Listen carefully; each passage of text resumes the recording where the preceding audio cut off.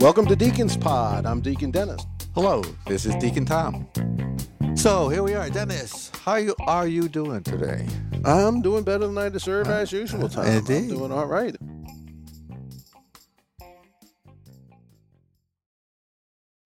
You kicking back? Are you doing any of the... it's bingo day. So, it's a day off. My wife is gone, you know. I mean, it's just me and the dog running with scissors. So we're doing all good right. Old Saint Bingo. Yep. Where would we be without... Saint Bingo. Hey. Yeah. Saved a lot of marriages. That's a joke. That's a joke. Oh. And she's with Mrs. Casey. I know that, yeah. All right. So but for Rachel, it's therapy for her to get her out of the way. Well, it is for Debbie, too. And God bless her. My wife asked for nothing. It's like, go have fun, please. That's right. Do something for you. Yeah. Stop worrying about the rest of us. Sit down there and listen to B15. Yeah. Another way in which I'm getting better than I deserve, the marriage department. But anyway, but that gives us a little quiet time to do a little recording, so that's good. Yeah. And last night I was doing some recording, a Zoom on social justice for our home diocese of Norwich, Connecticut. Oh, nice. With whom? Of which we are holy deacons thereof. They had adult, OCIA, some people being confirmed, some are being baptized, the whole thing. And there was about 45 of them, tiny little boxes. Really? And on the screen. And I did 45 minutes on morality and social justice, some basic principles and what's the difference between the two and why is it important kind of thing. Was that faith formation doing that? Yeah, it's part of their catechetical formation work for receiving the sacraments or entering the church. So I did that. It was very nice. It was fun. It's nice to be asked. Isn't it great to have that kind of technology, though? Really. I mean, just think of how far we've come. I'm in Florida talking to Norwich. Yeah, just great. Yeah. Norwich, Connecticut. Yeah. Shout out to Norwich, Connecticut. Norwich. Both of our listeners there. Can anything good come from Norwich, Connecticut? Yeah. A prophet's not honored in his own home. So they say. I think I read that somewhere. Yeah, I keep telling them we're kind of a big deal, Tom, and they just laugh. And they just don't. It's like, hey. And I know why they're laughing. Yeah. I know we're a big deal in Iceland. And that's good enough for me. Well, we do have some people who stumbled across us. We do. That's amazing. In these places. I was thrilled to talk to, 40 people on Zoom. That's good. I mean, you have something at the parish and 40 people show up. Correct. You're doing a program for Lent. You're like, wow, I'm killing it. You get some energy. That's wonderful. Right. So the whole idea. That's the idea, is share the good stuff. Yeah. And we got some good stuff today. We're going to interview someone I've been dying to interview, Sister Simone Campbell, that our listeners may know from her escapades of the nuns on the bus. That was in the news a couple years ago. Oh, that was big news. That made front page coverage. She worked out a network, which is the Catholic lobbying, the sisters and lay people now, but originally started by nuns. It's been there, I think it's over 50 years, I'm pretty sure. Yeah. Lobbying Congress, to do the right thing, and it's just great. You talk to these nuns and they got stories and, hey, the Speaker of the House is a Catholic schoolboy. So when sister's lecturing him about, this is not what you were taught in catechism, Mr. Speaker. Really? They have these conversations. Yeah, it's like, okay, sister, geez. I think it strikes a nerve, really, Well, it's another angle. It's another lever. Yeah. It's like, come on, can we do something that Jesus would look at and go, oh, yeah, that's what I was talking about. Once in a while, does it have to always be about us or making some money or whatever? So anyway, that's what they do. They do the lobbying, and Sister Simone ran that organization. And, we're going to talk to her about her life and her vocation and all that other stuff. And basically, it's in the area of what we call social justice, Catholic social teaching. Catholic social, everybody listening? Doctrine. This is not some liberal's opinion. Oh. This is official church teaching. This is not something extra we have for the hippies who might be into it. No, you got to take care of people. You got to make things fair. You got to do the right thing. It's not just about going to church. And of course, Pope Francis keeps saying this, and there's the blowback. Crazy talk. Yes. Yeah. And it's like, this is not new. This is not political. This is the gospel, boys and girls, But anyways, she worked on that level in her community. You were telling me you came across something Yeah, about our community the other day just by accident. Well, first of all, it's interesting. that whole Catholic social teaching, I've heard it said, and it's been written, the best kept Catholic secret going. People believe it is for the marginal, the fringe Catholics, and it has no weight, but it ties directly into Jesus' teaching, the sermon. Well, we're certainly not putting it in the front of the store window. Right. We're not pushing this. Right. It's not like the hot issue of pro-life. That's a part of it, but it's much bigger than that. Well, that message, that's part of the social justice, right. And we did.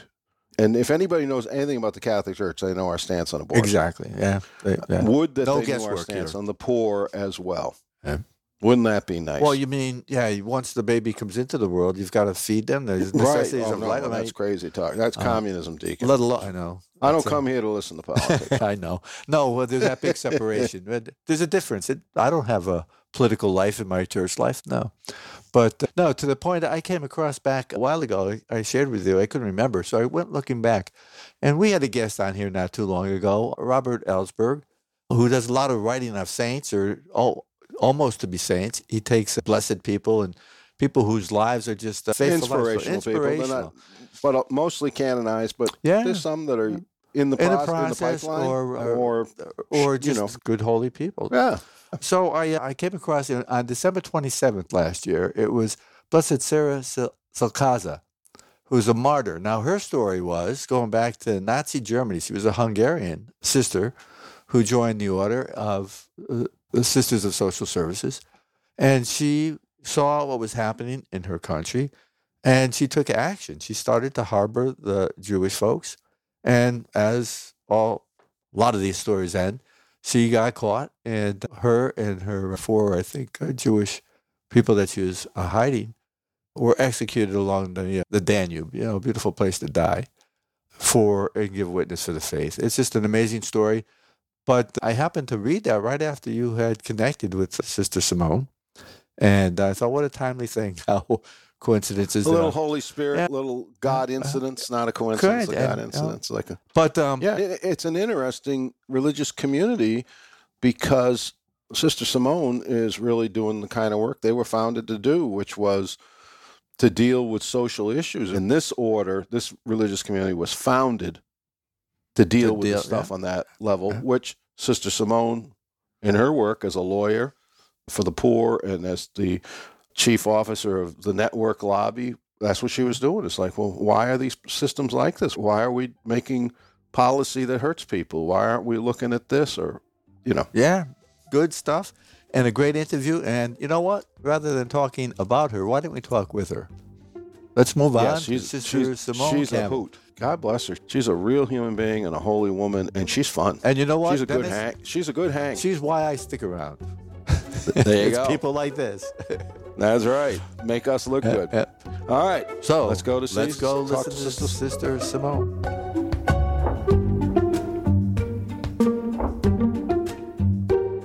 Simone Campbell was the executive director of Network, a nonprofit Catholic social justice lobby in Washington, D.C. In 2012, Sister Simone organized Network's Nuns on the Bus campaign that has attracted an avalanche of media attention in the United States and other parts of the world.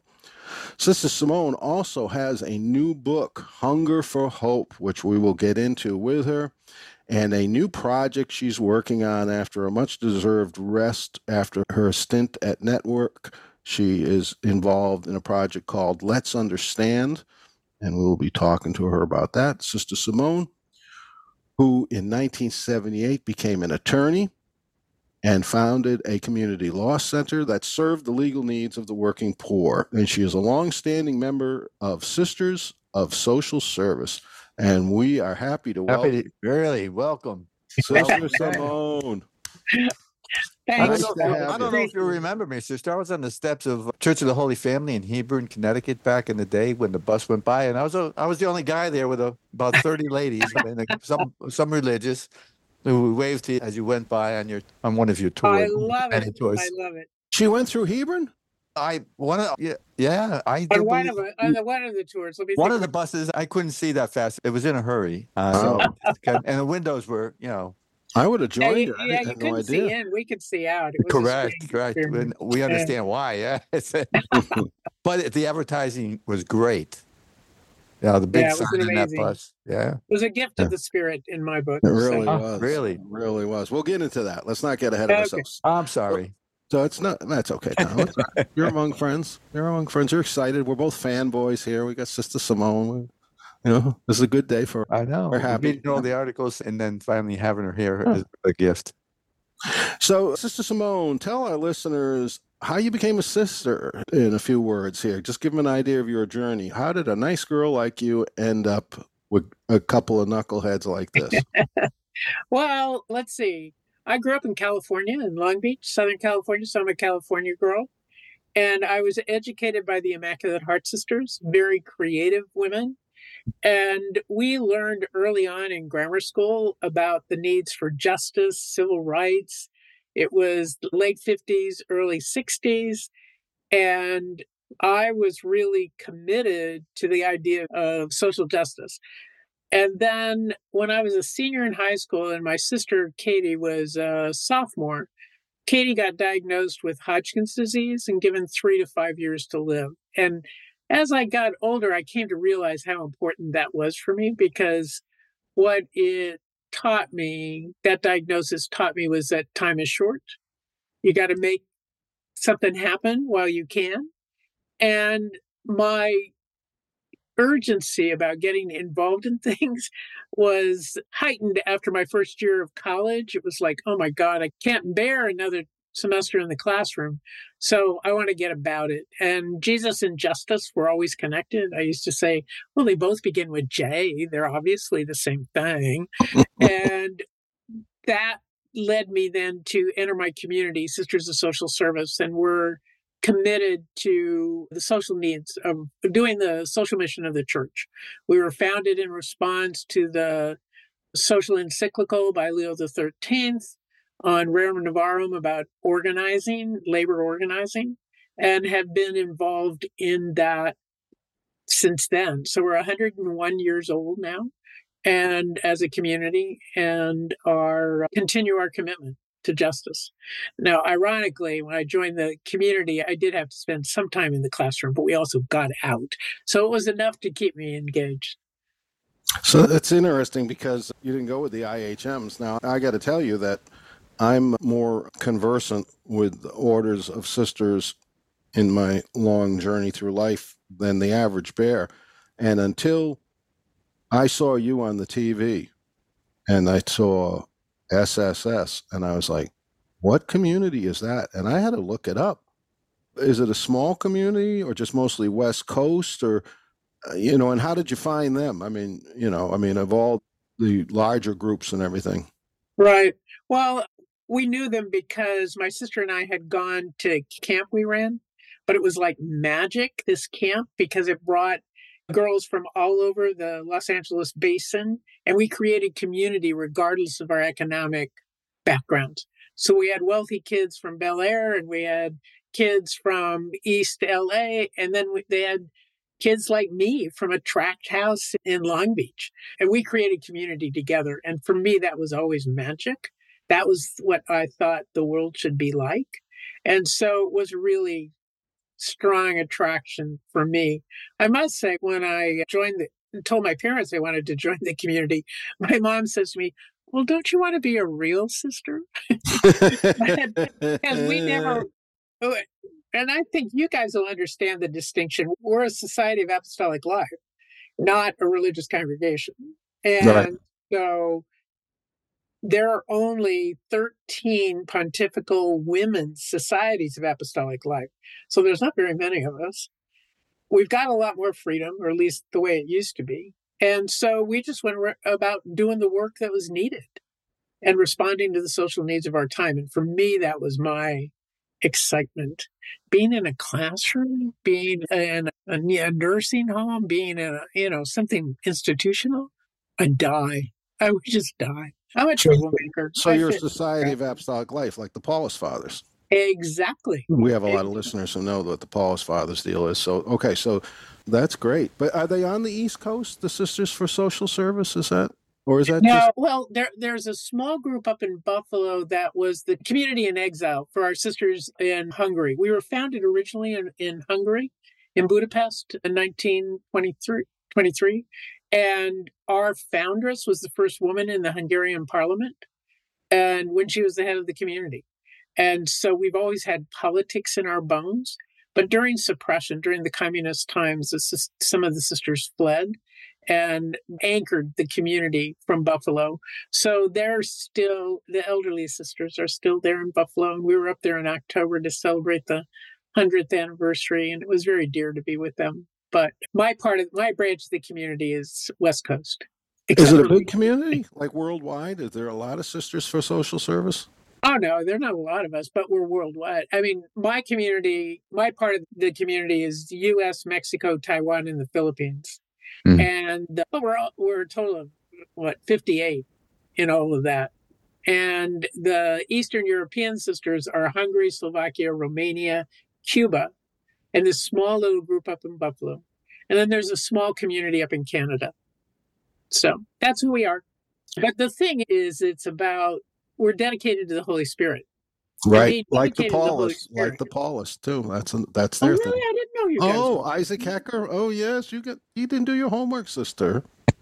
Well, I did my homework, but sorry, you guys are keeping it more the secret. Holy Spirit, the whole deal. Go ahead, continue. We wear a medal that have either a pin or a medal that says "Come Holy Spirit." It's who we are, and we talk about it all the time. But that leads us beyond institutions, beyond structures, to try new things, to respond to the needs of our time.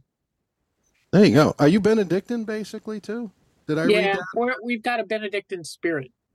So it means, that's an interesting mix with a real forward-facing social work, social justice, politics, what you're describing, and then you have this monastic spirituality. Can you give us a little sense of that? Well, I think it's less about monasticism and more about the contemplative life. And so we know that to do the trailblazing things that we try to do and occasionally are successful in depend on having a strong contemplative life. And so it's out of that contemplative reflection on the scripture, about being in community, about welcoming people in, letting the rubs of life nourish our imagination and nourish our formation. That's the Benedictine part that really matters to us. It's less about the hours and the form. Right. It's contemplative versus monastic. Yeah, because you obviously aren't set up to be monastic. Yeah, because that's interesting because, and I think one of the things our listeners might be interested, because your bona fides for being out there and mixing it up with nuns on the bus and everything else, and network for all the years you were there. I think a lot of people want to know how you can do it, how you can stand. I mean, a lot of people can't even talk about this stuff for 10 minutes without being exhausted, and you're out there slugging away every day with congressmen and all other kind of nefarious people, and you're not losing it. I mean, I'm looking at this smiling, happy, holy woman in front of me. Too bad the listeners can't see you, but then again, they can't see Tom and me, so you break more than even there, right, Tom? But that's how you do it. I mean, you can't be really active and out there mixing it up in the world and not replenish yourself. Exactly. But also it's trusting in what's being given. Because I made retreat before the bus. So it was like December of 2011, before the bus thing got created. And the thing that I learned on that retreat, which was a contemplative retreat, and I learned the mistake of fighting against, and that too often we say we're going to push back against something. And when you push back, you get yourself stuck in that movement because the other side is going to push against you, and neither one can move. Otherwise, the other one's going to, go forward.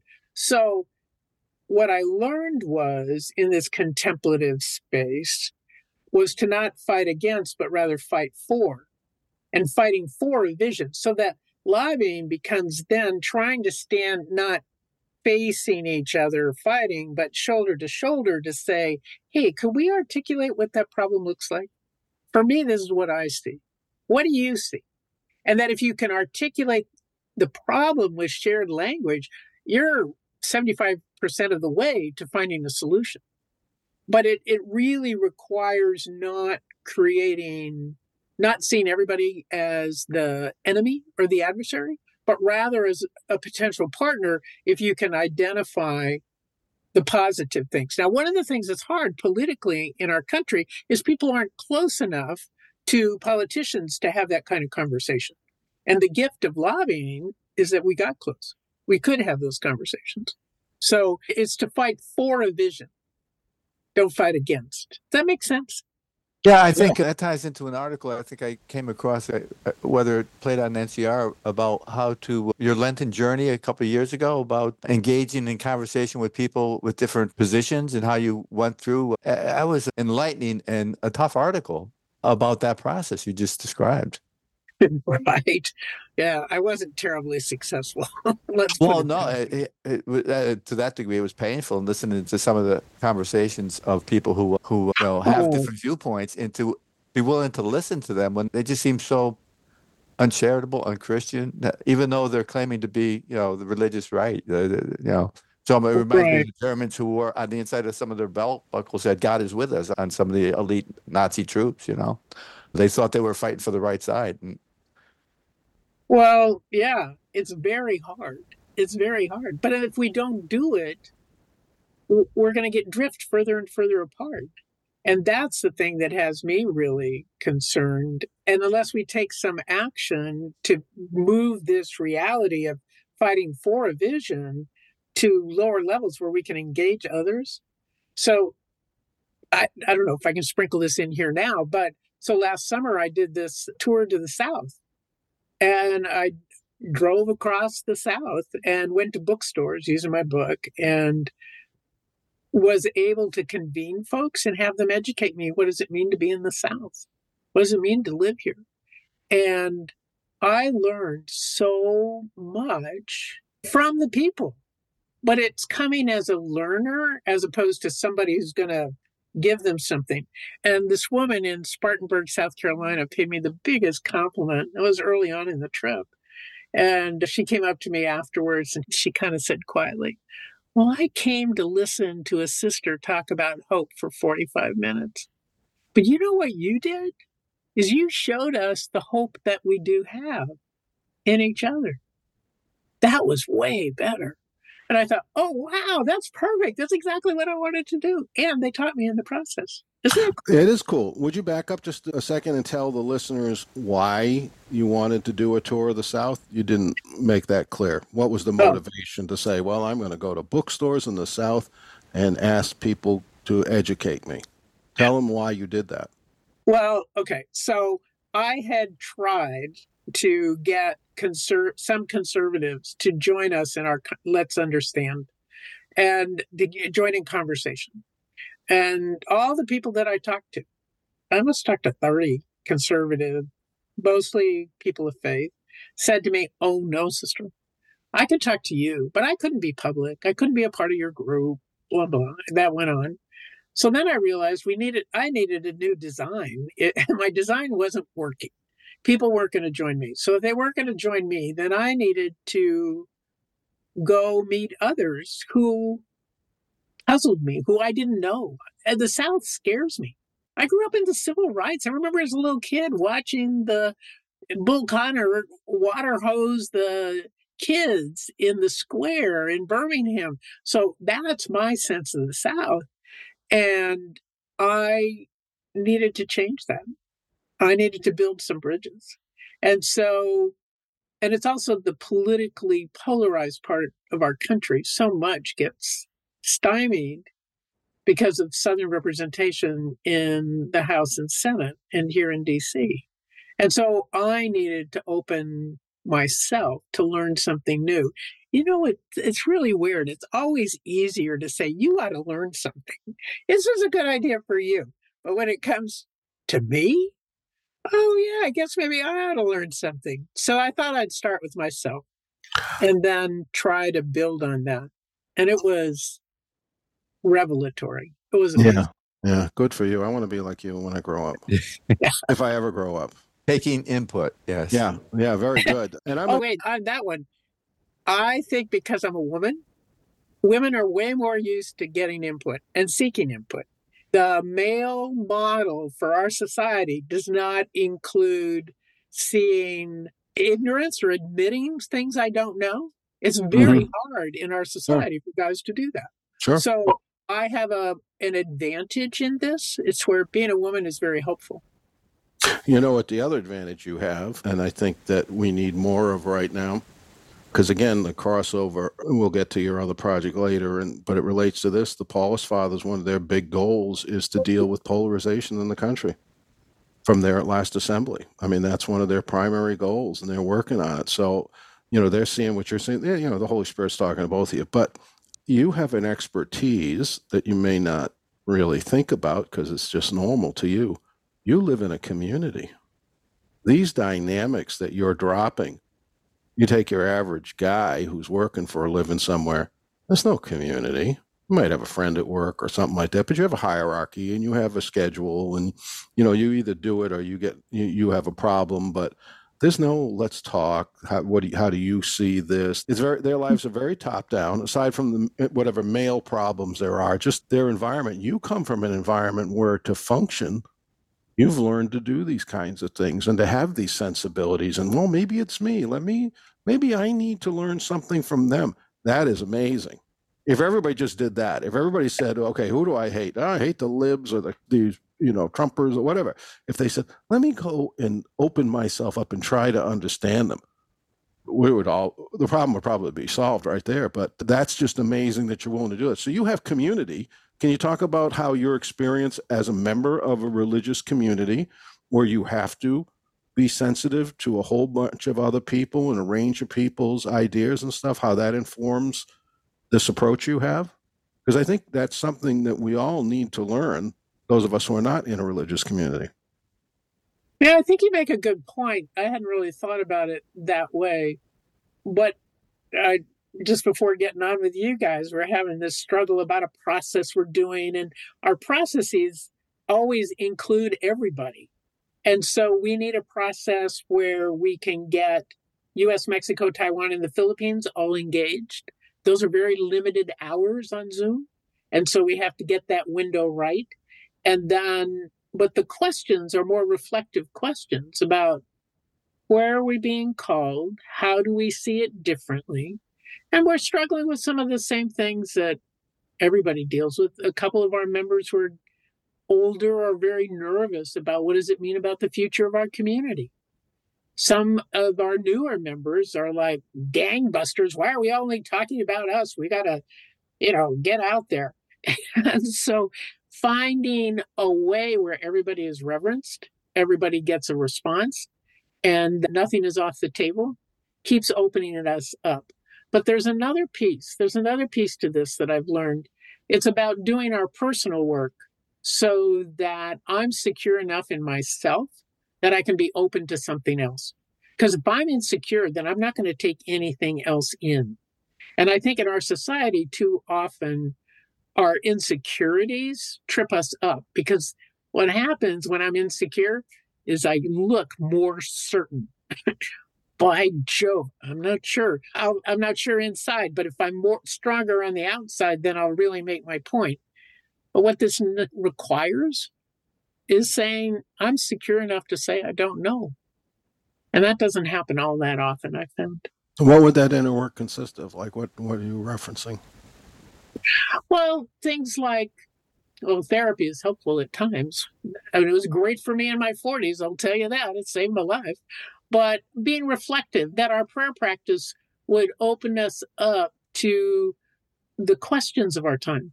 Okay, so I'm Simone for Simon Peter. I love it. And Jesus says to Peter, well, who do people say I am? Well, I don't know. He's really off the wall, but it's being willing to open ourselves up to the part we don't know. Being willing to say, I don't know, but here's my best guess. What do you think? It's that comfort in the unknown that I think is an anchor of faith. Sounds like humility. Yeah, really. I can just bring up an old word. Yeah. You're describing humility. Got your feet on the ground, you know who you are and who you want, and you're open to saying, well, I could learn something. Open to other ideas. Yeah, it's amazing. That's really nice, because Benedictine rule has 12 steps of humility. That's right. I always flunked them, but anyway, Yeah. I think it Well, might show. That's all cool. the humble people think they flunked That's it. right. Ones who think they nailed it, they're killing the humility thing. Yeah, no, you're Well, not. That proves most you're not. people think it's highly overrated, humility. So, Yeah, well, they should try it. Maybe they might find something Really, different. yeah. Tom is very proud of his humility, aren't you, Tom? There you go. Yes, yes. Yeah. That's right. Tom got a I medal got a for it, badge humility. someplace. I lent it to Drew. Yeah. So Yes, but he wore the medal for humility, so they took it away from him. It's a long story. It's convoluted, but anyways, we're big on humility around here. I This love sounds it. this is ringing another bell for me. This well, yeah, it is. synod. Yeah, This sounds what you're describing, the process and your inner process, your community process, and what you're doing in the larger world. Would you think that's a fair characterization, that this is similar to what Pope Francis is trying to do with half the church kicking and screaming? Absolutely. It's similar. And it excites me because what it does is it anchors faith really in the people of God, in all of us. It's the insight from Vatican II made alive. I mean, when you read Church in the Modern World from Vatican II, it was all about the engagement, the conversation, the opening up to see the deeper truth. And for me, that is the promise of what faith's about. It's really exciting. Where we get messed up is that in our very wealthy country, we think it's more about power and status, and that our leadership in many places has been seduced by the bright light of power or the glittery power part, and they've lost sight of really the synodal process is really about shepherding, about listening, about being attentive to what do our sheep need? Who are we? Mhm. How are we together? How do we stay along? You're also getting buy-in, which any process, I don't care what your model is, if you don't get buy-in, you're going to be looking around and feeling pretty lonely, no matter how strident you are. You need to get buy-in, and you're describing a way that people get heard and listened to and accounted for and feel like they're part of this. Right. But one of the struggles for our beloved church in North America, I think, is that much of our leadership got enamored of the European model of being the king. And that is loneliness per se. But they think that loneliness is their right and due. It's breaking down a bit. We've got some good leadership now that's more about that pastoral approach of being together. But historically, the leadership model within the Roman Catholic Church has been the king. That hasn't worked real well.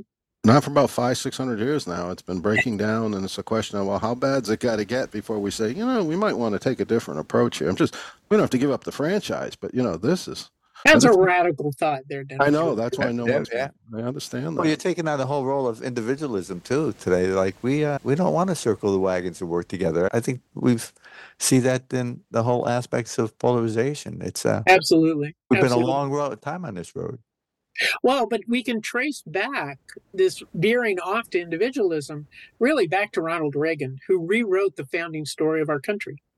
Because before that, it had always been Ben Franklin and we the people and pulling us together and all the colonies collaborating in the revolution and then forming this nascent country with a new idea. But it was the colonies collaborating. But Reagan changed it to this one man on a horse riding off into the sunset, and that I settled it alone. And I remember when President Obama had the temerity to say that nobody makes their business alone, because they need the roads, and they need the infrastructure, they need the water. Right. The self-made man craziness, yeah. Yeah, but it's that we don't see the fact that we're integrally connected. Mm-hmm. And this is another piece that the spiritual life really reveals, is the fact that we are one body. We're all connected, but we don't see ourselves in that way because I think of our wealth in the U.S., we're able to hide that from ourselves. You got the whole world's on fire and falling into the sea, and tornadoes, earthquakes, worse hurricanes, and they're hitting us, and we're still saying, no, we're not connected. It's like, there's no climate change, so there's a lot of areas. The resistance is, I'm going to use an old-fashioned word here. I think the resistance is demonic. It's like, Mm. okay, your family's been farming here for 100 years. Tell me this is normal. What you're experiencing right now. Tell me that your grandfather would recognize. I mean, this is not political. This is like you're going to lose your crop. What do you think about that? And it's like, no, it's good. Okay, well, we really, the level of resistance, it is kind of supernatural. It's really beyond. Because if you were a degenerate flim-flam man, when your scam that you're running isn't working, you change the scam. You don't say, "Oh, it's working." You're like, I'm gonna lose my money here. It's just, it's just amazing. You know what the tool is? I just wonder how even though we're individuals, how we could hear so many people that don't want their own health insurance, how they can be so enamored with the political powers that they're saying, no, don't give my family health insurance. I don't want Social Security. We're voting against our own well-being and supporting some of the care. I actually haven't heard individuals say they don't want their Social Security. I haven't heard that. I want it. Yeah. It's mine. I paid into it. I want it. Yeah. But I sort of feel that way myself. But we won't go. If you know the platform, that's on the agenda. But the governor from the state, but it's politicized. But you know what I realized in my tour of the South is that, okay, I was in Mississippi. Mississippi broke my heart. It was so touching. But the thing is, Mississippi's identity is still formed facing the past. And for them to accept Medicaid expansion is a surrender to the federal government. And a surrender to the federal government is another loss of their dignity as a state. Now, granted, it would get hundreds of thousands of people health care and save their rural hospitals and make a huge difference. But that's not their focus.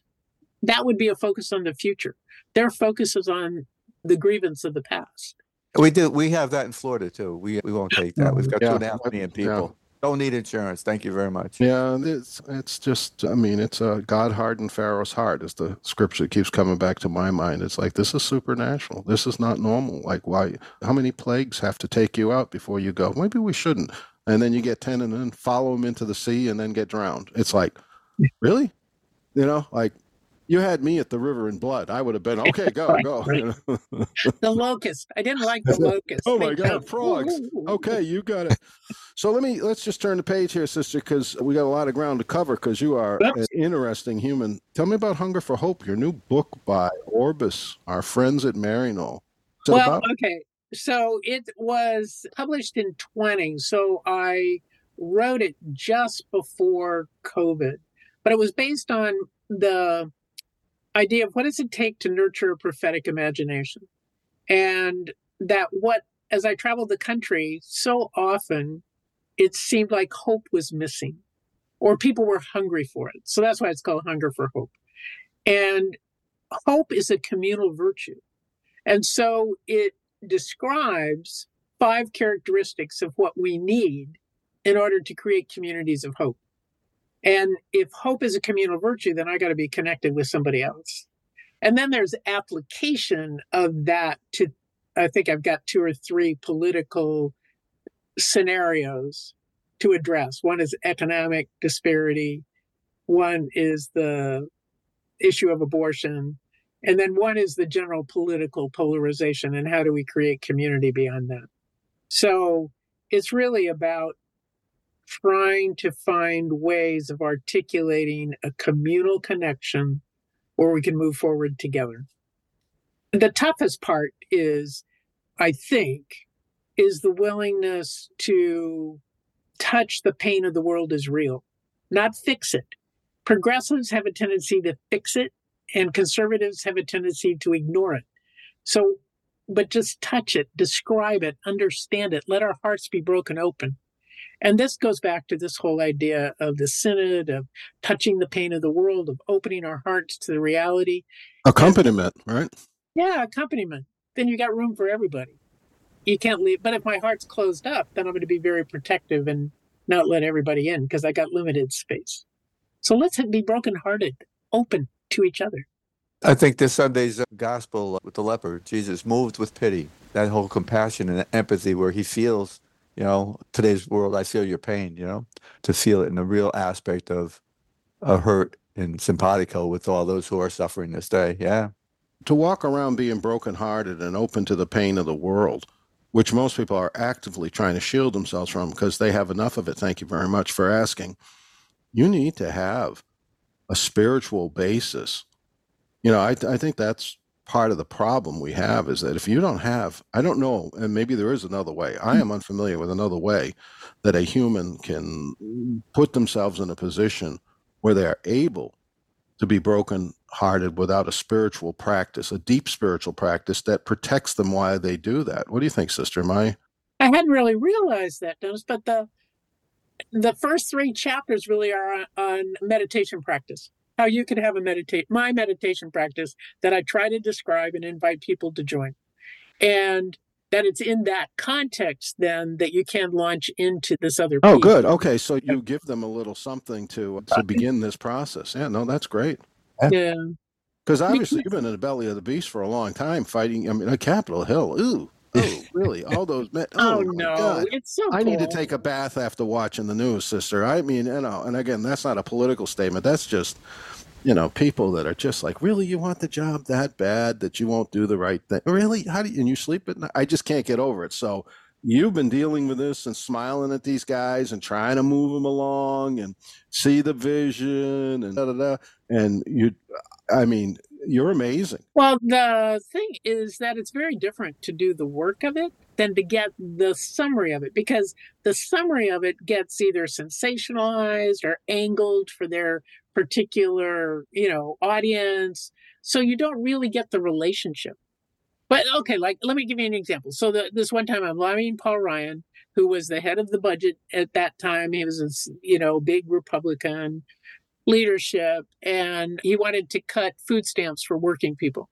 It was the stupidest, dumb thing. I remember this conversation. Yeah. And so it's on our first bus trip. We were up in Milwaukee near his district, and I meet Jimmy and his wife and 2 kids, and they're at the St. Benedict the Moor dining room having free dinner because they have to spend all their money for rent. And they have food stamps for the boys for breakfast and lunch. Oh, I guess the boys got lunch at school. And then but they didn't have enough money for dinner. And they had a 14-year-old. And this kid, 2 boys, they're devouring all this food. And so I told Paul Ryan about this family. And he said, well, they're not the targets of my program. And he said, but they're going to be your victims. I was like, oh. Well, I got his attention. And we could begin to talk about how do we not leave working families out of the support that we need. And the other piece that really frustrated me was that for working families, these kinds of programs, which are called, handouts from the government, they're really business subsidies because it allows businesses to pay low wages and Walmart. Yeah. Walmart. I'm sorry. Someone said. Well, it came off the rails with David Stockman and voodoo economics. Once they came up with that term, don't go looking for any sanity here. We just don't want to do this. Like you said, that whole image of a self-made man and I did this, and everybody else needs to get off their butt and make life work for them. And I don't know how you survived going up with the lobbyist and standing out there with the message, because it's like Dennis said, the hardness of heart and that political will to say, no, we're people who are self-made. That's what America's all about, and don't go bringing anybody else into this country. It's delusional to the nth degree. Sister Tom wanted to get into the weeds with you a little bit on network, and sounds like this might be a good place in this discussion to relive your glory days there. Well, yeah. So how did you deal with lawmakers that had people with millions of dollars and all the campaign contributions, and you show up just asking to do what's right? How do you do that? I mean, you have the spiritual foundation, but still to go in every day. And did you run into receptive people who were trying to do the right thing, or was the political machinery already in work there? For the most part, people were trying to do good things. They may have a different vision of it, but the secret sauce for network, was partially the nuns, but we had people in everybody's districts or states. And so we organized around the country. So when we went in, we would say, we have 75 members in your district, and we're concerned about this. I mean, 75 members, 75 votes, they pay attention. And especially in the House, the members of the House were more likely to know religious communities or the group of network. And then we would get our people back in the district or the state to go in and lobby, or we would then lobby after them, so that it became an inside-outside strategy. It was a really wonderful way to leverage power for a cause for good that our founding mothers in 1972 came up with. It was perfect. That makes sense to that whole mechanism of leverage. Yeah, that what you see here, I got a mighty army behind me, but Exactly. it's picture of all those. So it wasn't you weren't pitching, you weren't coming in. Let me understand this. You weren't coming in as sister and talking a moral game to these people.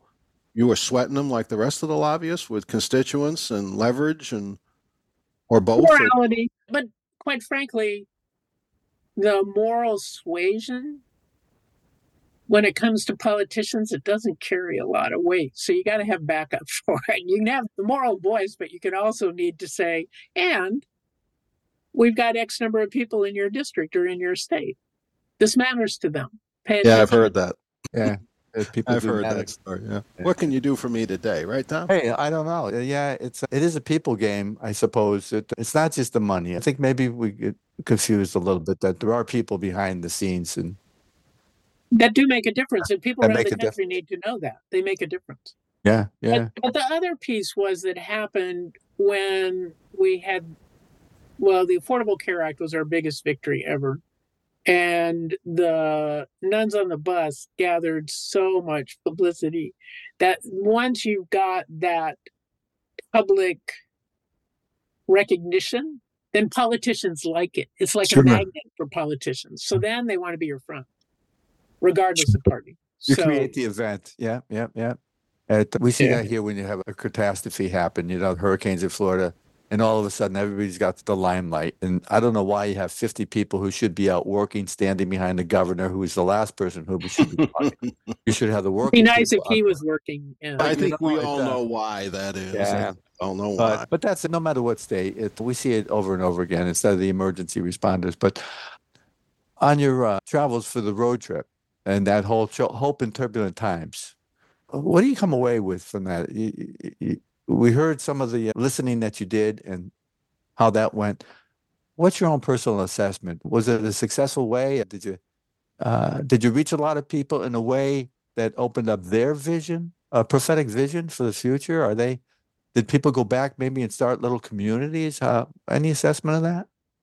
Oh, I didn't go as a missionary to change them. I went as a missionary to change me.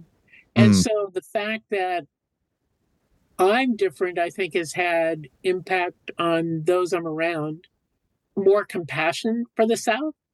The fact is, people from the South don't travel north, and folks from the North don't travel to the South unless it's down to the coast. So there really isn't this cross-section. We don't know each other, and there's a lot of judgment. People said to me, "Oh, you're going to the South. Aren't you afraid?" Well, no, not really. Not until you said that. But it's like the capacity to talk to each other and to be curious enough to listen, I think, is something that I'm really trying to promote, the virtue of holy curiosity.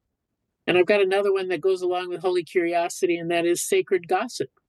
Sacred gossip, not ordinary gossip.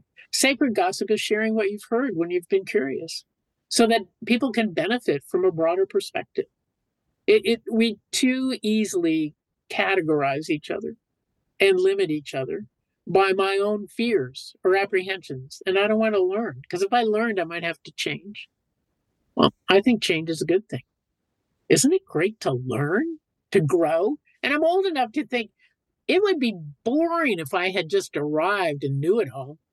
I would be so bored with myself. It would just drive me crazy. That's why people listen to podcasts. Usually. Yeah. Learn new things. You just don't have a big amygdala, sister. That's all. The fear center is not. These other people, they got giant amygdalas, and it's like, change is bad. The furniture is arranged up there. The cement is hardened. I got one neural groove left, and I am not doing, it's just on a psychological level. That's not a political comment. And I some of my liberal friends are that way too. It's like, really? You can't give, this guy just did a good thing. I know he's in the other party, but you can't give him credit for feeding an orphan. Really? And half of them are not, and these are religious people, various denominations, and they don't even pretend. It's like, no. Yeah, So right. no mercy, it's like, wow. I'm afraid for you now, for your salvation. I mean, really? That's pretty dark. And it's pretty interesting too that I think for mental well-being and health, and I think to postpone Alzheimer's, they say learn something completely different. Step out of your zone.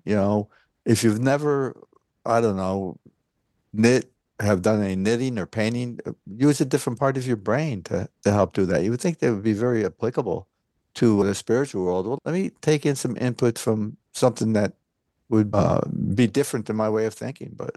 Well, can I tell you what I'm currently up to? I don't know if you guys. Certainly.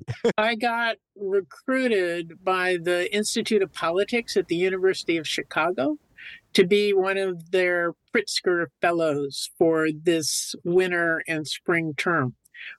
Sounds great. I give a lecture a week, 8 weeks, have office hours, talk to kids. But the other fellows are of great interest to me because one of them is Lori Lightfoot, the former mayor of Chicago. But another one is Mick Mulvaney, Trump's second chief of staff and former member of Congress and creator of the Freedom Caucus. And the other guy's Todd, who is head of communications for the Tim Scott campaign. And so the diversity makes it quite interesting, but I have to, bless me, brothers, for I have sinned. I know, I'm already ahead of you. I've already sinned. I don't even know what you're going to say, but go ahead. No, when I heard who was the other fellows, it was like, I just talk about talking to people who think differently. I don't talk to these really extreme guys. But anyway, so I'm getting a chance to talk to them. So, Sister Simone, we are in an election year this year and coming up at us very quickly. What would you say to Catholics who would be listening to this as to how they might go about thinking of the political choices they have before them? I mean, I go back to what we said in 2020, is that from my perspective, Catholics, people of faith, cannot vote in good conscience for Donald Trump, period. His denigration of people, not even just those at the margins, anyone that doesn't agree with him, his refusal to be part of a community, his inability to learn, and his crass dominance of anyone around him means he's not good for democracy. And so our board approved a very strong position that good Catholics cannot vote for Trump, period. After that, what do? It's much more wide open in terms of how you make your choices. But don't do evil. And for me, that would be evil. Wow. Yeah. Gee, don't hold back. Tell us how There's no misunderstanding that, really. Yeah. And really powerful. Yeah. I wanted to ask you a question because I thought the nuns on the bus thing it worked so well and it was so interesting. Is there any thoughts about making that a regular tour or an ongoing tour? I mean, maybe we should found a community that just lives on a bus and goes around raising awareness. It seemed to work so well. Is it gone forever, do you know? Or what are your thoughts? Or did you decide, no, it's had its moment, it'll never rise to that again? We did it 7 times. Right. So, I mean, we did do it more than once. Because of that reality, I hear there may be one in the fall. I don't know. We'll see how that plays out. I'm not at Network, so I don't know what they're planning, but I heard that's a possibility. But it really was a gift of the Spirit.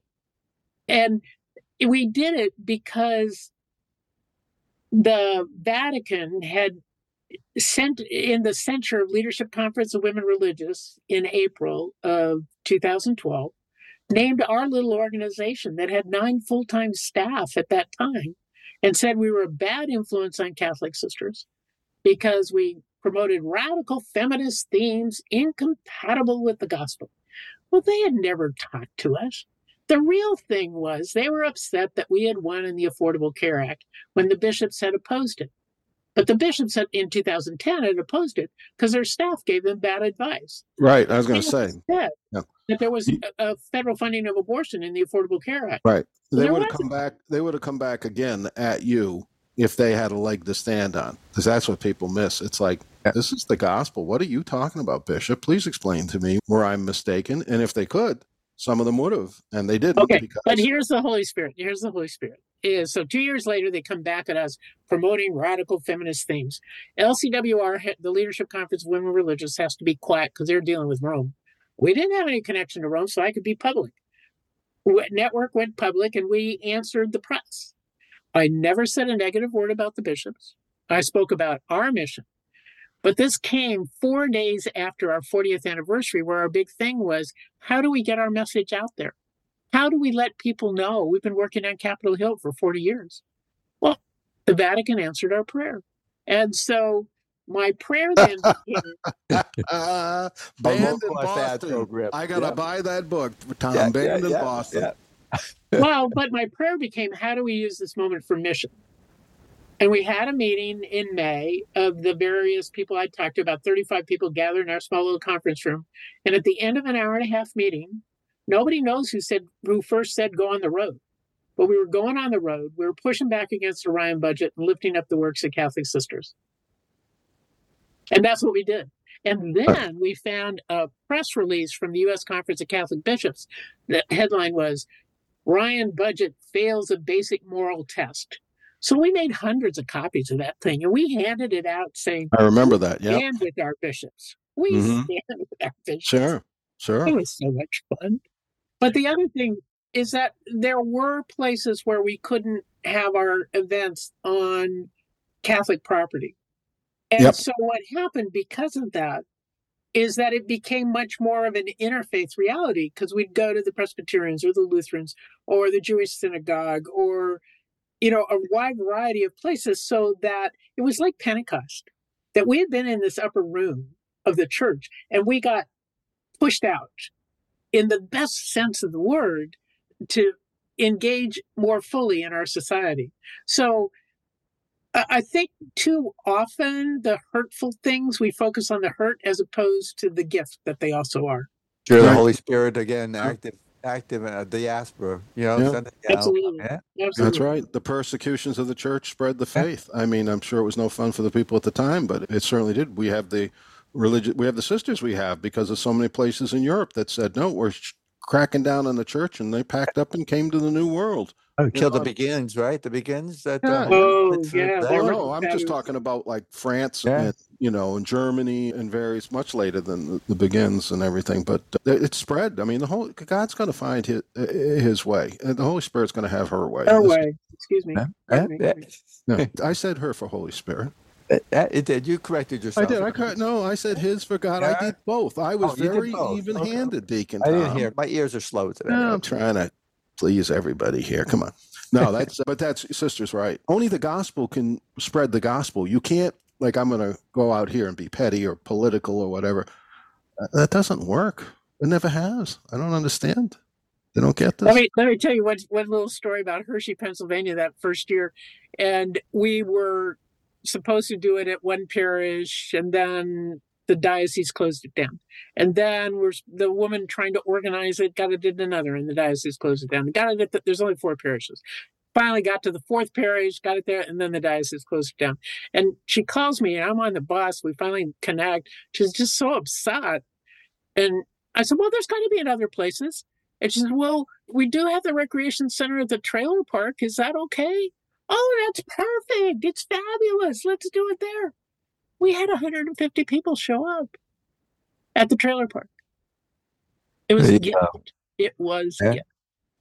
So tell us about your new project that you're involved in now, Let's Understand. Can you give us a little idea of what we can look forward to from the adventures of Sister Simone?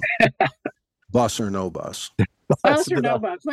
Yeah. But so what we're working on, Greg Schmidt, Michael Ventura and I have been working, trying to find venues where we can convene conversations, small conversations, not big ones, where we teach some skills about how you do have empathy, compassion, how you can hold back, feel secure enough in your judgment that you don't have to put it out there. And so Michael especially has developed this process that he's done in corporate America that we're trying to adapt and share with more secular groups or faith communities. And so our project is, we've been testing it. And then I got sidetracked by this University of Chicago thing. So June, July, this summer, we're going to do a couple of focus groups and then hope to launch it in the fall in advance of the election. So that's our project. It's kind of fun. And it's to lay the groundwork, to have the conversations we were talking about earlier, to get you secure enough that you're not reactive and knee-jerking and all that. Do I understand that? Exactly. If you feel good enough about yourself, then you can listen to another point of view and not go crazy. You know, what we're trying to do here, we have a lot of people, a lot of different people, all kinds of people. And we try to showcase these good people in various walks of life and ministries trying to live the gospel. And we aim this podcast, hopefully, at the people on the threshold of the church. You know, the people that are saying, I think I might leave. Or people saying, well, that looks kind of interesting. Maybe I should come in. But threshold people. And of course, we love this church despite all its flaws, as you do. And, you know, and the reason, you know, we love it is because of people like you. I mean, this is the deal. That yes, there are bad things and broken things, but there are good things. So the question we ask all our guests to gain a little bit of their wisdom is, if you were talking to such a person on the threshold, either thinking about leaving, thinking about coming in, what would you say to them? I would say, come on in, go deeper. The water's fine. The fact is that we together can be a community of hope. Hope is a communal virtue. You can't do it alone. And we're here to support each other in that process. And I find it a rich journey. And I'd be eager to share it with you. Come on along. It's a great answer. Yeah, that aspect of hope, communal hope. Yeah. We'll keep you in our thoughts and prayers as you endeavor to interact with these folks. And we'll, again, ask for the Holy Spirit to be at work in all those conversations. Thank you. Sister Simone, thank you so much for being here. Oh, you're welcome. Thank you, guys. Very good. We really do. Take care. Okay. Take care. Bye now. Special thanks to El Jefe Paul Snatchko and our editor, David Dalt. The Deacons Pod is powered by the Paulist Fathers. You can find us anywhere you get your podcasts, and of course at our own website, www.deaconspod.com. That's DEACONS with an S, Deacons, plural, pod, all one word, .com. And of course, we'd love to hear your comments at our email address, which is deaconspod, again, with an S, deacons, at paulist.org. That's PAULIST.org. Love to hear from you. That's our offering. We thank you for being with us. On behalf of our colleagues at the Missionary Society of St. Paul the Apostle, we wish you a future brighter than any past. Till next time.